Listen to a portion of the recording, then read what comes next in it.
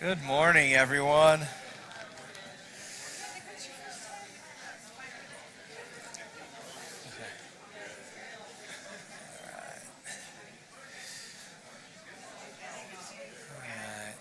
Good morning.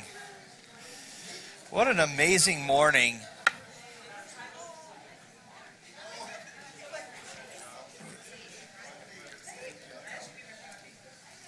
How many of us drove to church this morning looking at that sun just thinking, oh man, what a day. Has this week just been perfect weather or what? It's been awesome.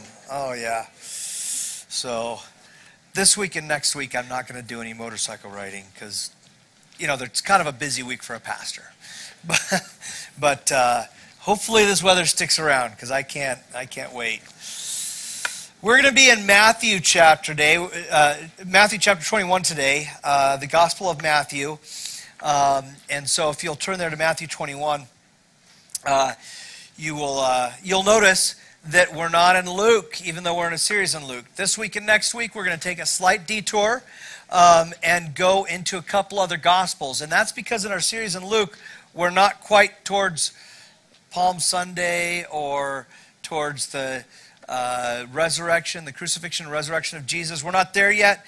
So I thought instead of jumping ahead in Luke, going back and then coming to that point, we would look at the other Gospels as they articulate some of the same events that took place. And so we'll be in Matthew 21. We'll start in verse 1. If you'll turn with me there, and I will read, and then we will pray. It says, "Now they drew near to Jerusalem and came to Bethphage to the Mount of Olives. And Jesus sent 2 disciples, saying to them, 'Go into the village in front of you, and immediately you will find a donkey tied and a colt with her.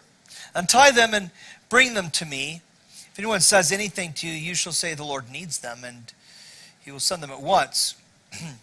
This took place to fulfill what was spoken by the prophet, saying, 'Say to the daughter of Zion, behold, your king is coming to you, humble and mounted on a donkey, on a colt, the foal of a beast of burden.' The disciples went and did as Jesus had directed them. They brought the donkey and the colt and put on them their cloaks, and he sat on them. And most of the crowd spread their cloaks on the road. And others cut branches from trees and spread them on the road. And the crowds that went before him, that followed him, were shouting, 'Hosanna to the Son of David! Blessed is he who comes in the name of the Lord! Hosanna in the highest!' And when he entered Jerusalem, the whole city was stirred up, saying, 'Who is this?' And the crowd said, 'This is the prophet Jesus from Nazareth of Galilee.'" Let's pray. Our merciful God, we thank you for giving us this astoundingly beautiful Sunday morning to be reminded of your imminent return and to prepare our hearts for it as a worshiping community. We offer our hearts and loyalty to you that we may be cleansed by the washing of your word and sanctified to be like you. Lord, the one in whose image we were created. Teach us, Lord, to honor you rightly. Lord, cause us to receive and revere the scriptures with holy submission and obedience this morning. Cause us to treat Jesus now as we ought to when he appears visibly to us. We give this time over to you and to your word in the name of our Lord Jesus. Amen. Have you ever noticed the excitement that a dog has when its owner comes home? Right? It's like it wags its tail. Sometimes its whole butt is shaking. It jumps. It squeals. Tries to lick you in the mouth. Right? Sometimes it has a little accident on the floor. We call those outdoor doggies. Some of you might remember when we first moved up here, we had this little dog-like goblin named Luigi, and unfortunately he passed a few months after we moved up here. But when we lived in New York, we would often have to be gone all day to go to Costco or to run other errands in either Rochester or Buffalo, because we lived kind of out in the middle of Amish farm country, nowhere. And so as we would pull out of the driveway, we would see Luigi sitting on the back of the couch, peering out the window, just staring at us and watching us leave him. And he would look longingly, and then sometimes we would come back as much as 12 hours later, and no joke, the dog was still sitting there awaiting our return. When we would walk in the door, that 14-year-old dog was like a puppy. He was so excited to see us, his whole body shaking. A cat would never do that. Like, cats greet you on their terms. They're nothing like what Jesus wants us to be like towards him. Jesus is coming back. Be like a dog, right? Even when a dog licks you, it's kind of gross, but it's kind of sweet at the same time. Have you ever been licked by a cat? That tongue/cactus thing yanking on your skin hair. Dogs are faithful, right? Be like a dog. This morning, we're going to see Jesus ride into Jerusalem before he goes to the cross for our sins. And the people parade him into town like a king. And I think there's some intentional shadows of what is to come. Jesus died, he rose again, and then he ascended into heaven, and we await his return. And the question I want each of us to ask today is, if we await Jesus more like a dog, like our Luigi, just longingly waiting, or more like a cat? Now, if you're a cat person, I get it. They're more complex, okay? That's fine. I have no intent of offending the cat people, but Jesus isn't looking for your complexity. He's looking for your loyalty, right? So I want us to think like dogs, right? In a good way. I know that sounds bad, doesn't it? But we'll get there. Because we're taking a break from our series in Luke, I need to set up the context here. If you recall, Luke was written by a non-Jew to a non-Jew. In contrast, where we're at today, Matthew is considered the Jewish gospel. It's written by a Jew to a Jewish audience. And that's going to affect what content would be necessary and how it's presented by Matthew. It's also going to affect how we read it. Because when we read a text of the Bible, the first thing we want to do is understand what the author was saying to the original audience and how they would have understood it. When we do that, we're able to most rightly apply it to our own context, right? Now, that's not to say that God isn't working to speak to you when you just read the Bible devotionally without the burden of deeper study. He certainly can reach us very deeply there. But if we do neglect the original meaning of God's word, we often miss out on getting to know God and his character even more intimately. You met my dear friend and mentor, Justin Alfred, in the fall when I was horribly sick with COVID. He came to speak a couple of times. And one of the phrases that he's said throughout the years that's always stuck with me is, there is nothing spiritual about being ignorant. The gospel according to Matthew is written by Matthew. He's also known as Levi. He was a repentant tax collector. We read about him last week in Luke when Jesus called him and the Pharisees got upset that this great rabbi Jesus would hang around such people. And then the gospel according to Matthew is filled also with imagery that would be much more clear to a Jewish audience, and it tends to emphasize the otherworldly aspects of heaven. Matthew also makes a lot of appeal to prophecy. And then one of the primary recurring themes in Matthew is the conflict between Jesus and the religious leaders of the time. So today's passage follows a time where Jesus and his disciples had been in Jericho and teaching and healing people along their travels. And along with the mass of people that are coming from the region of Galilee in the north, they were heading to Jerusalem for Passover. And we're going to see in our passage today that there's a picture of royalty that's taking shape as Jesus makes his way into Jerusalem. Now, let me take you to Matthew 21, and let's just read the first part of verse 1 here. It says, "Now when they drew near to Jerusalem and came to Bethphage to the Mount of Olives." Jesus and his disciples are traveling from Jericho to Jerusalem, which would have been quite a hike. It was kind of like the terrain that your grandparents had to walk to school in. You remember hearing the stories, right?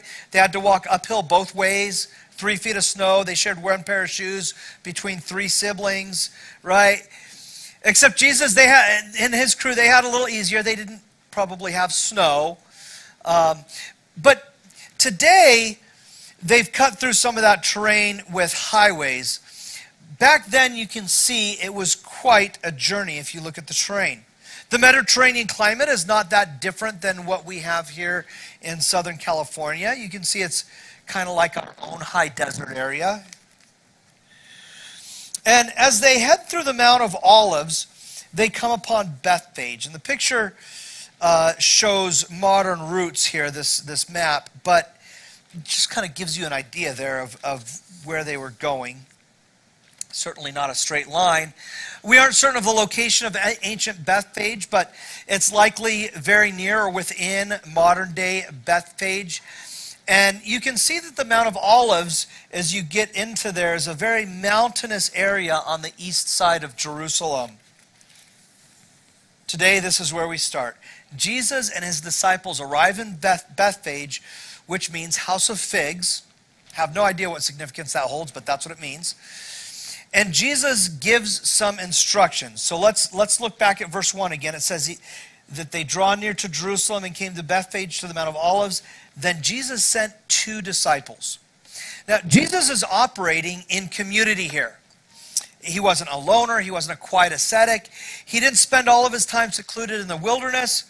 He spent a lot of time in more urban areas and was almost always with his close friends and followers, the disciples. And they did things together as a team. In the Old Testament, God often had prophets perform peculiar tasks in order to demonstrate a point that he was communicating. For example, he had Hosea, the prophet Hosea, marry and be faithful to the prostitute Gomer in order to demonstrate his faithfulness to Israel, which was not so faithful to him at the time. And we, of course, can apply that message to his love for the church today, that even when we are not faithful, he is faithful. Right here, he's utilizing the disciples to demonstrate his kingship. And I think there's some hints of an eschatological theme in the message here too. That means that there may be a foreshadowing of something related to the end times or the end of days. There are a surprising number of similarities between the first and second coming of Christ. In this case, there are some similarities between this account and the account in Revelation, where there are 2 witnesses and then 2 olive trees and then 2 lampstands. And in this case, the witnesses are killed in the street. They come back to life. And then a voice from heaven calls them, which they follow, and their enemies are witness to it as they go up into the clouds. Well, let's go ahead and read that. We don't want to make too much of this, but it's good to note. Revelation 11:11.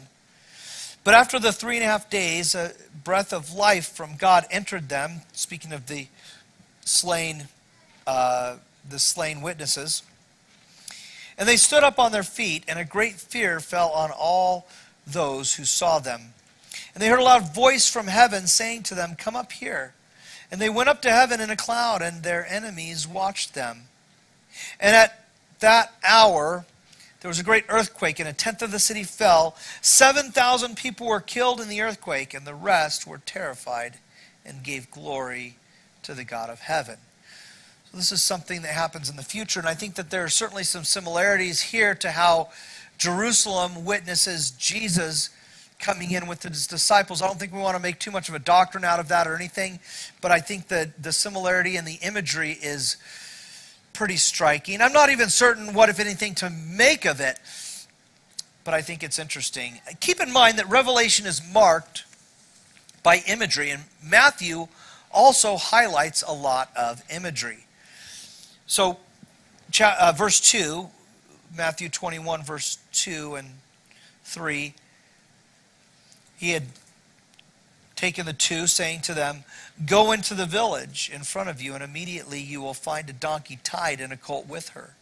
Untie them and bring them to me. If anyone says anything to you, you shall say, 'The Lord needs them,' and he will send them at once." This is what Jesus instructs the two disciples to do. And it's a very peculiar request. And if you read it in a vacuum without knowing the story behind it, you just pick up your Bible and this is what you read for the first time. It's actually kind of humorous. It's a pretty funny story in a lot of ways. They'd been hoofing it a long way. Why did he suddenly need a donkey? How did he know where he was going to find or where his disciples would find a donkey? They did life together, so it seems odd that they wouldn't know if he had previously arranged something with the owner of some animals. Perhaps he sovereignly knew this as he, in his humanity, relied upon the Father and the Holy Spirit. Keep in mind that the colt is what is important here. The other Gospels don't mention the colt's mother, but they also don't preclude her. The baby donkey is probably going to be with its mother one way or the other.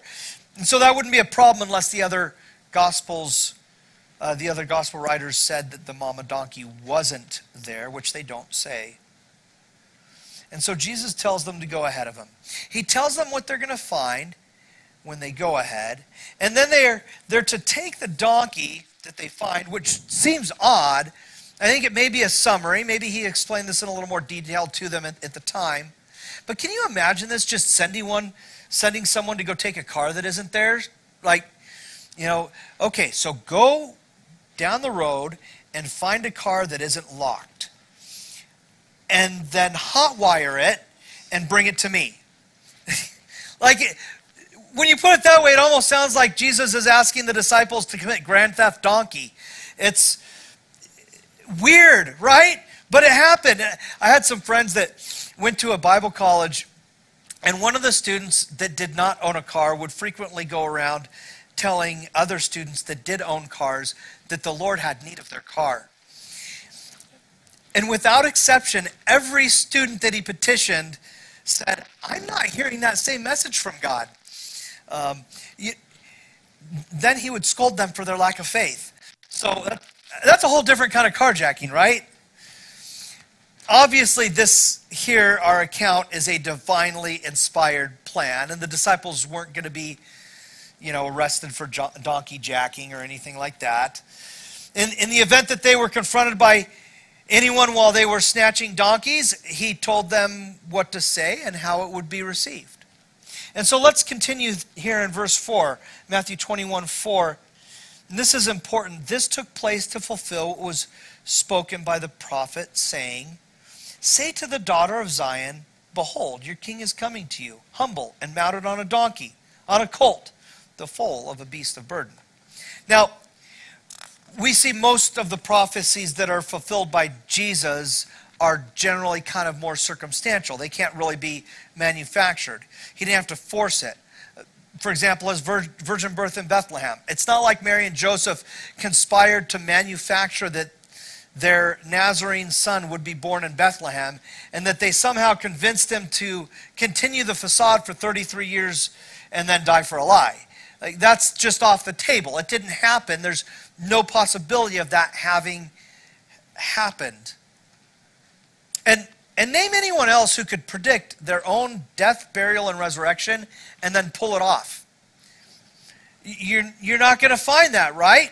If I told you that, the one thing that you would be sure of is when I died, I wasn't going to come back to life.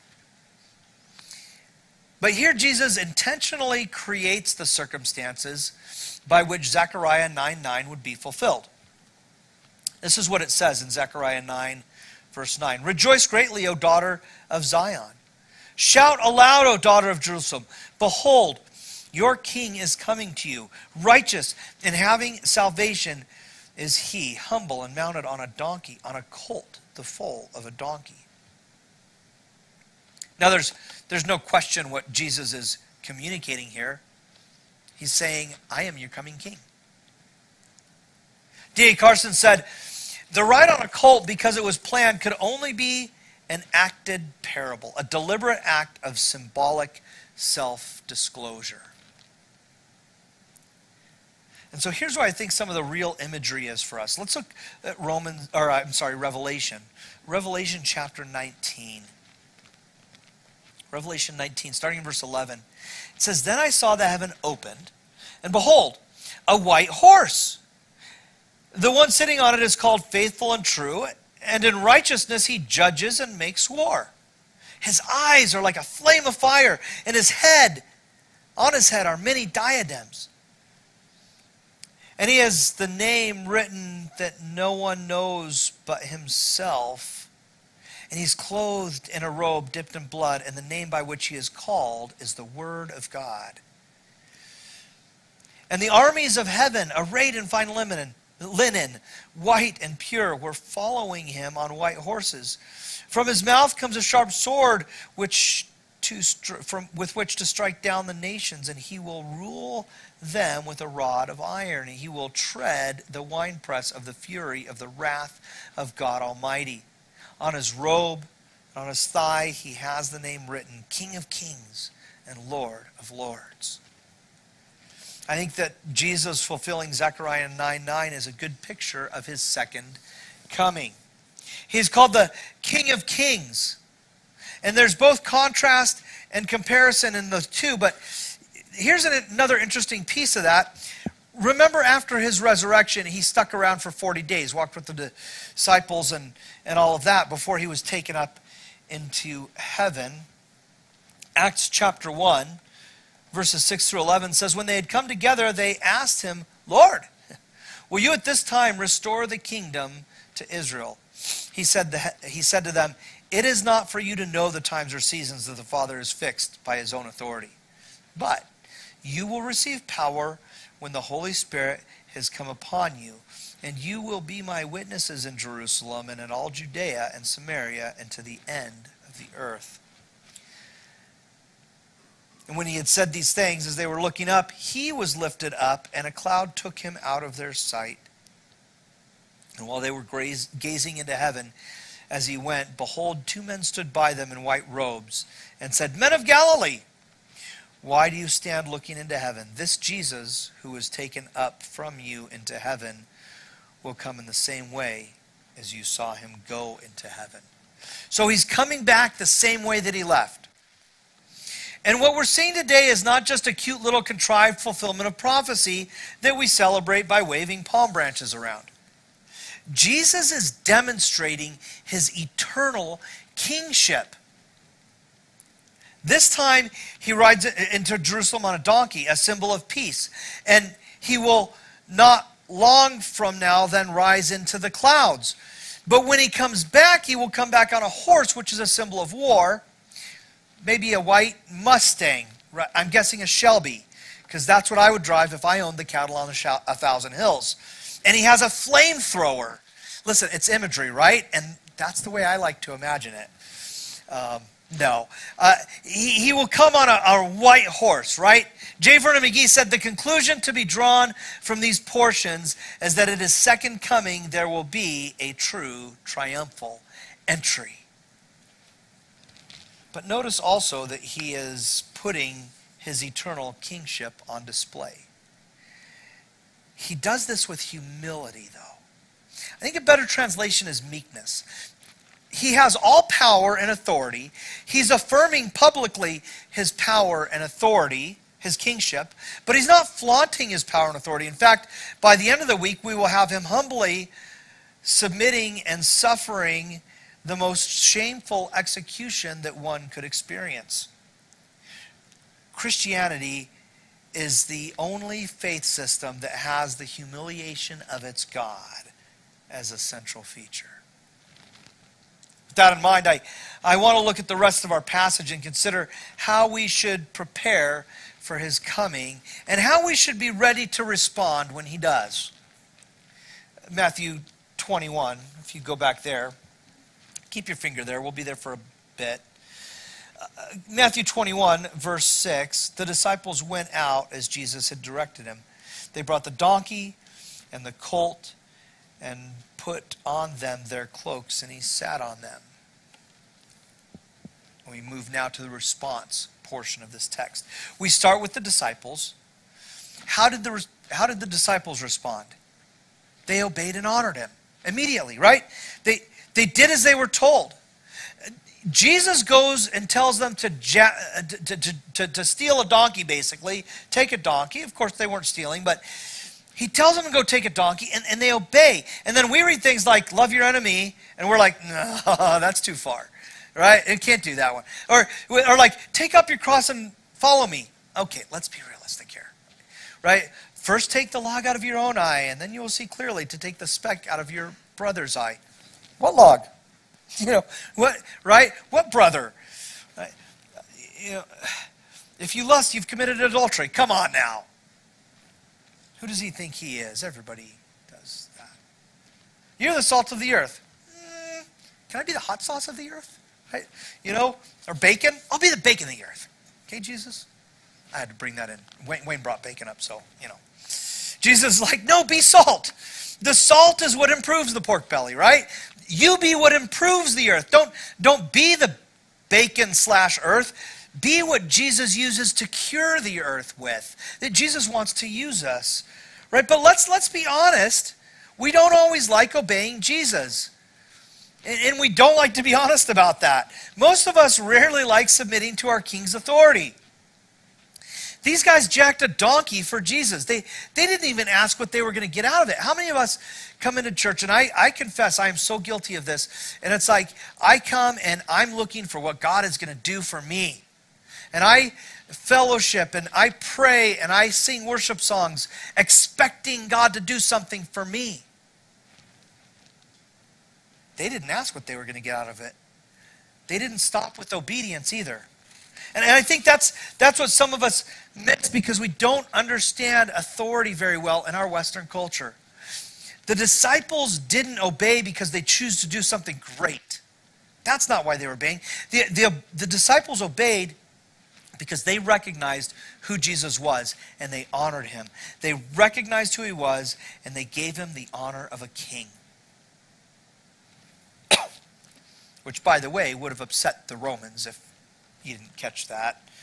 They made a saddle of their cloaks on this donkey. In our culture, what happens when we run across a very rich or powerful leader? Somebody's got power and money. You're going to buy dinner, right? Like, right? You're paying, right? We have no concept of what it means to honor authority. I worked many years ago for the Home Depot, and there was a number of letters written to the corporate offices in Atlanta for customers that I had worked with. And as a result, I, along with 10 other associates from around Southern California, were invited to a special dinner by Frank Blake, who was the CEO at the time. CEO of the Home Depot. And I at least had enough respect to put on a suit and tie. It's the best I knew how to do. There was one girl who showed up late, and she was dressed like she was getting ready to mow the lawn. I was like, do you know who you're meeting here? But it occurred to me that, and I was sitting, the president of my company was at the time, I believe, Home Depot at the time, I think, was the second largest retailer in the world. And the president of the company was sitting right next to me.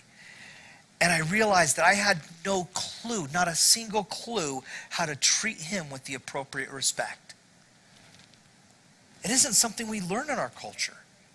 But when we see other people treating someone with abnormally high respect, what does it do to us? It causes us to think. We start to show some respect, right? No doubt, the people that were traveling between Galilee and Jerusalem had heard stories and rumors about Jesus. And then they see his disciples treating him like he's a king. So let's go to verse 8, Matthew 21. Verses 8 and 9, it says, most of the crowd spread their cloaks on the road, and others cut branches from the trees and spread them on the road. And the crowds that went before him and that followed him were shouting, Hosanna to the Son of David! Blessed is he who comes in the name of the Lord! Hosanna in the highest! This is the way that a king would be paraded into the city. People would go out, they would cover the ground before the king's horse, they would offer honor and praise to the king as he traveled. And this is what's happening to Jesus, but Jesus is on a donkey, not a horse. And interestingly enough, if a king was coming in peace, evidently it would not be unheard of for him to actually come in on a donkey because of what it represented. And Jesus coming into Jerusalem to die and make peace between God and the humans. So that makes sense, really, from a theological perspective. But the crowds are like the disciples, revering Jesus. They're giving him honor. They're crying out, Hosanna, which translated means save now. They believed at this point that Jesus was the Messiah, which was to recognize his kingship. Could have been a reminder to them of when Simon Maccabeus had entered Jerusalem not quite 200 years earlier. He briefly restored independence, he cleansed the temple, but then ultimately the Maccabean revolt failed. And Israel is now in Jesus' day under the authority of the Roman Empire. And that was the emphasis of the messianic teaching of the time, that Messiah would kick out the Romans and rule over Israel, and that's what they were waiting for. In fact, when they cry out, Hosanna to the Son of David, their eschatology was not that far off. They recognize that Messiah will rule Jerusalem on David's throne forever. They were so tied to their eschatology that they failed to be open to correction in areas they may have gotten wrong. One of those areas is that he would first fulfill the old covenant, the sacrificial and ceremonial laws, by taking our place on the cross, and he'd do that before he would overthrow the world systems. And so when he comes in and he begins calling their current ideologies and systems into question, they reject him as a fraud. And we see in the pericope right after this in Matthew that he goes and he throws over the money changers' tables, right? Chases them out with whips. And what's happening is that the animals needed to be inspected before they could be sacrificed. So when you came and you brought an animal like a lamb or a dove, and then they were inspected, if they had a blemish of some kind, you would have to buy one at an inflated price from the merchants in the temple before you could have your sacrifice. And so there was some collusion going around between temple leaders and the merchants. And so the animals that were being sold were usually no better, sometimes worse than the ones that the people were bringing in. And so you basically were being extorted, and then everyone else got a cut. It's kind of like, if you like mafia movies, that's what it was like. Between that and some of his teaching that targeted the Pharisees and Sadducees, the people turned on him. The people turned on him. But at this point, right here on Palm Sunday, those who met him and ushered him into Jerusalem on a donkey gave him honor as Messiah and King. Hosanna to the Son of David. It was a praise and a prayer. Save now, Son of David. And what would be especially disturbing to the Pharisees was the fact that they were evoking Psalm 118. Psalm 118, 25 and 26 says this: Save us, we pray, O Lord. O Lord, we pray, give success. Blessed is he who comes in the name of the Lord. And we bless you from the house of the Lord. The people are making a messianic confession. It was a praise with a plea for salvation. And it points to the second coming. Before he's crucified, he challenges the Pharisees and Sadducees. And he uses the same wording when he tells them this in Matthew 23, just a few chapters later in Matthew. Verse 39, where it says, For I tell you, you will not see me again until I say, Blessed is he who comes in the name of the Lord. Let's go back to Matthew 22, verses 10 and 11. When he entered Jerusalem, the whole city was stirred up, saying, Who is this? And the crowd said, This is the prophet Jesus from Nazareth of Galilee. And so imagine the scene here. He rides from Bethphage to Jerusalem with this enormous entourage, right? He comes in on a colt, the baby donkey, and he's being paraded in like he's a king. This has Jerusalem stirred up. It would almost be like rolling into Portland wearing a Make America Great Again hat. Like, you just don't do that. It would upset some people, right? They see Jesus being ushered in by the crowds like a king, and they're like, whoa there, Copernicus, who do you think you are? Who do you think you are coming into town like this? They don't know Jesus. They ask, who is this? Which, if you don't know, is a reasonable question. Who is this guy that they're praising? The crowds affirm Jesus. This is the prophet Jesus from Nazareth of Galilee. And why they don't include the part about him being Messiah who will sit on David's throne is a little bit of a mystery, but I think I kind of have it figured out. Jesus probably had the notoriety of the people of Jerusalem. They would have heard about Jesus of Nazareth. The stories are going around. So they were correct in saying that he's the prophet from Galilee, from Nazareth, rather. And the people probably knew about the miracles and the provocative teaching that he had done. And so maybe that ride into Jerusalem would have been implicit enough to demonstrate that he was claiming to be the one true Messiah as he rides in like a king, right?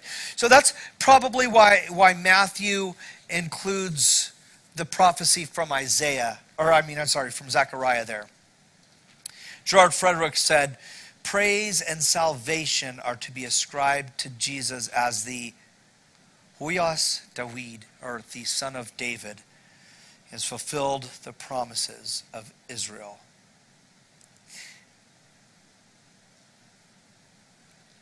Jesus is quoted at the end of Luke's account like this. This is the same account, but written in Luke.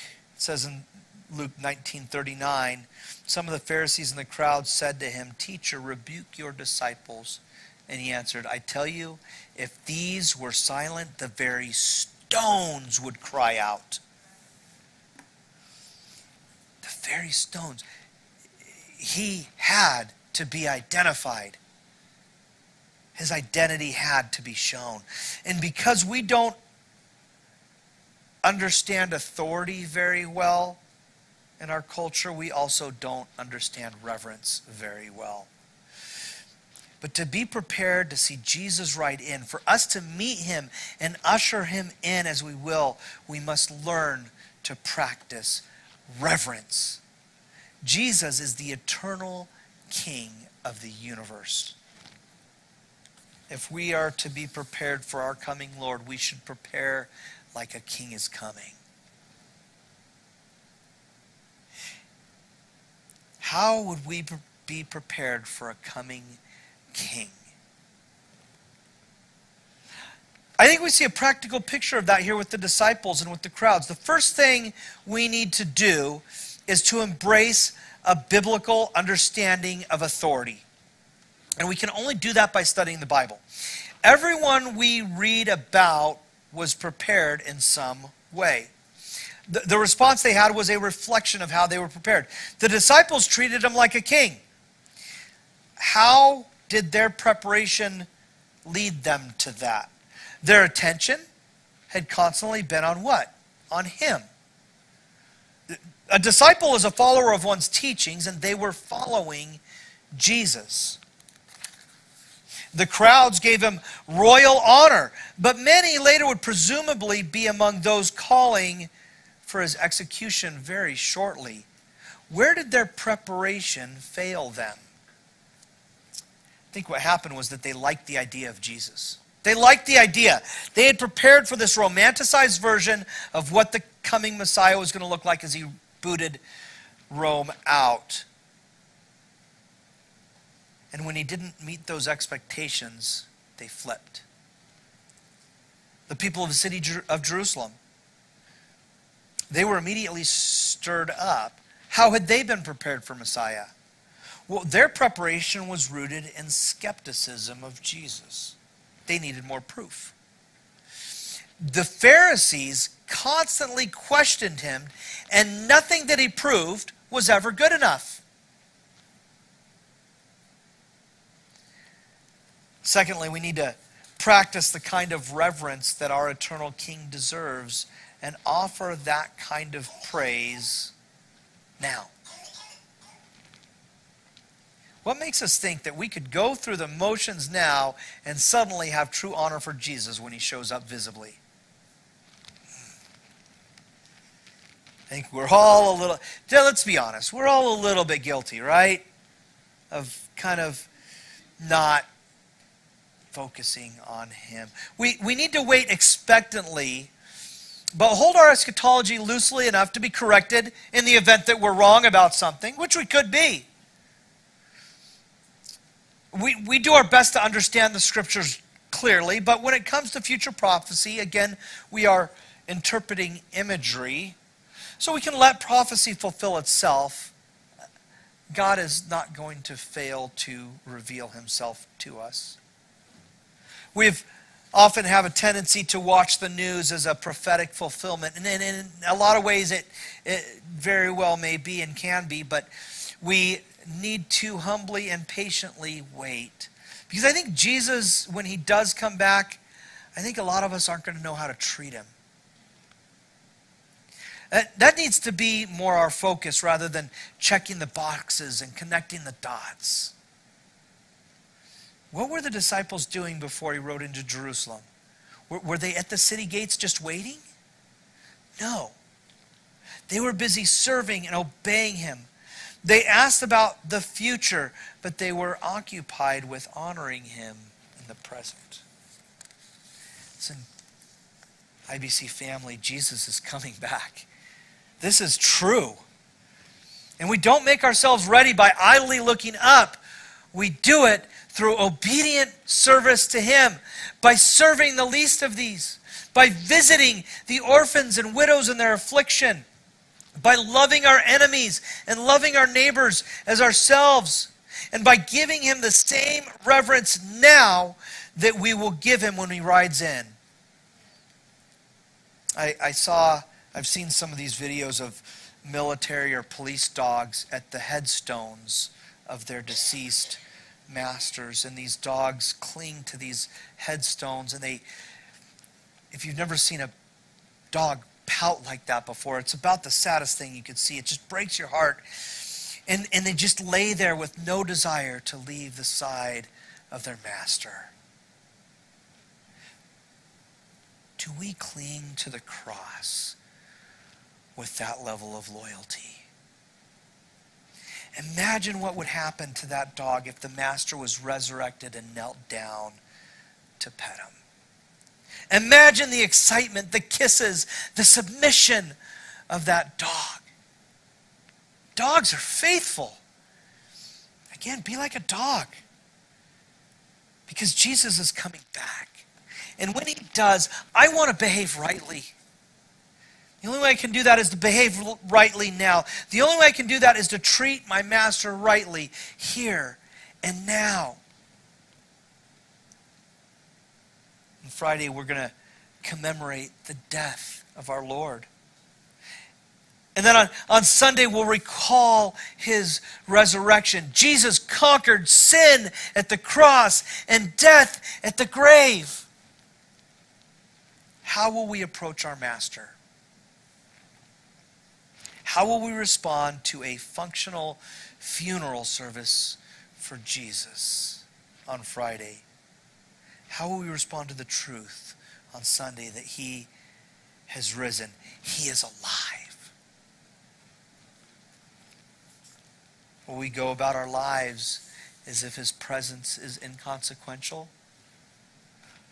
Or will we work and wait eagerly for our master? Let us pray. Our holy God, we bow ourselves to our King, Jesus. Thank you that you have chosen us to be here in this place, practicing what we will do for eternity, and for giving us this picture of what worship should look like as Jesus rides in, ushered by praising people. Forgive us of our sins, God. We so often treat Jesus irreverently, We don't offer him the honor that he deserves as our holy king. We've not loved you with all our hearts, minds, souls, and strength.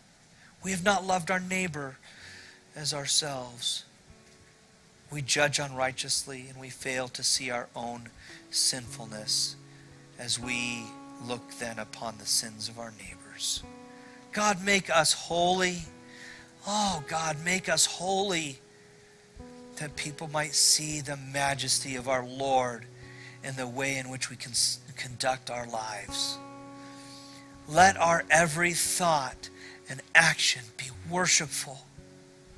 Give us the humility to understand who you are and to recognize who we are and to bow in humble submission. We offer ourselves over to you to bring all glory, honor, and reverence to you as we enter this week and we enter our mission field. And we ask that you would reveal yourself to us daily, that we might be reminded of the great God that we serve. We pray these things in the name of the Father, and of the Son, and of the Holy Spirit. Amen.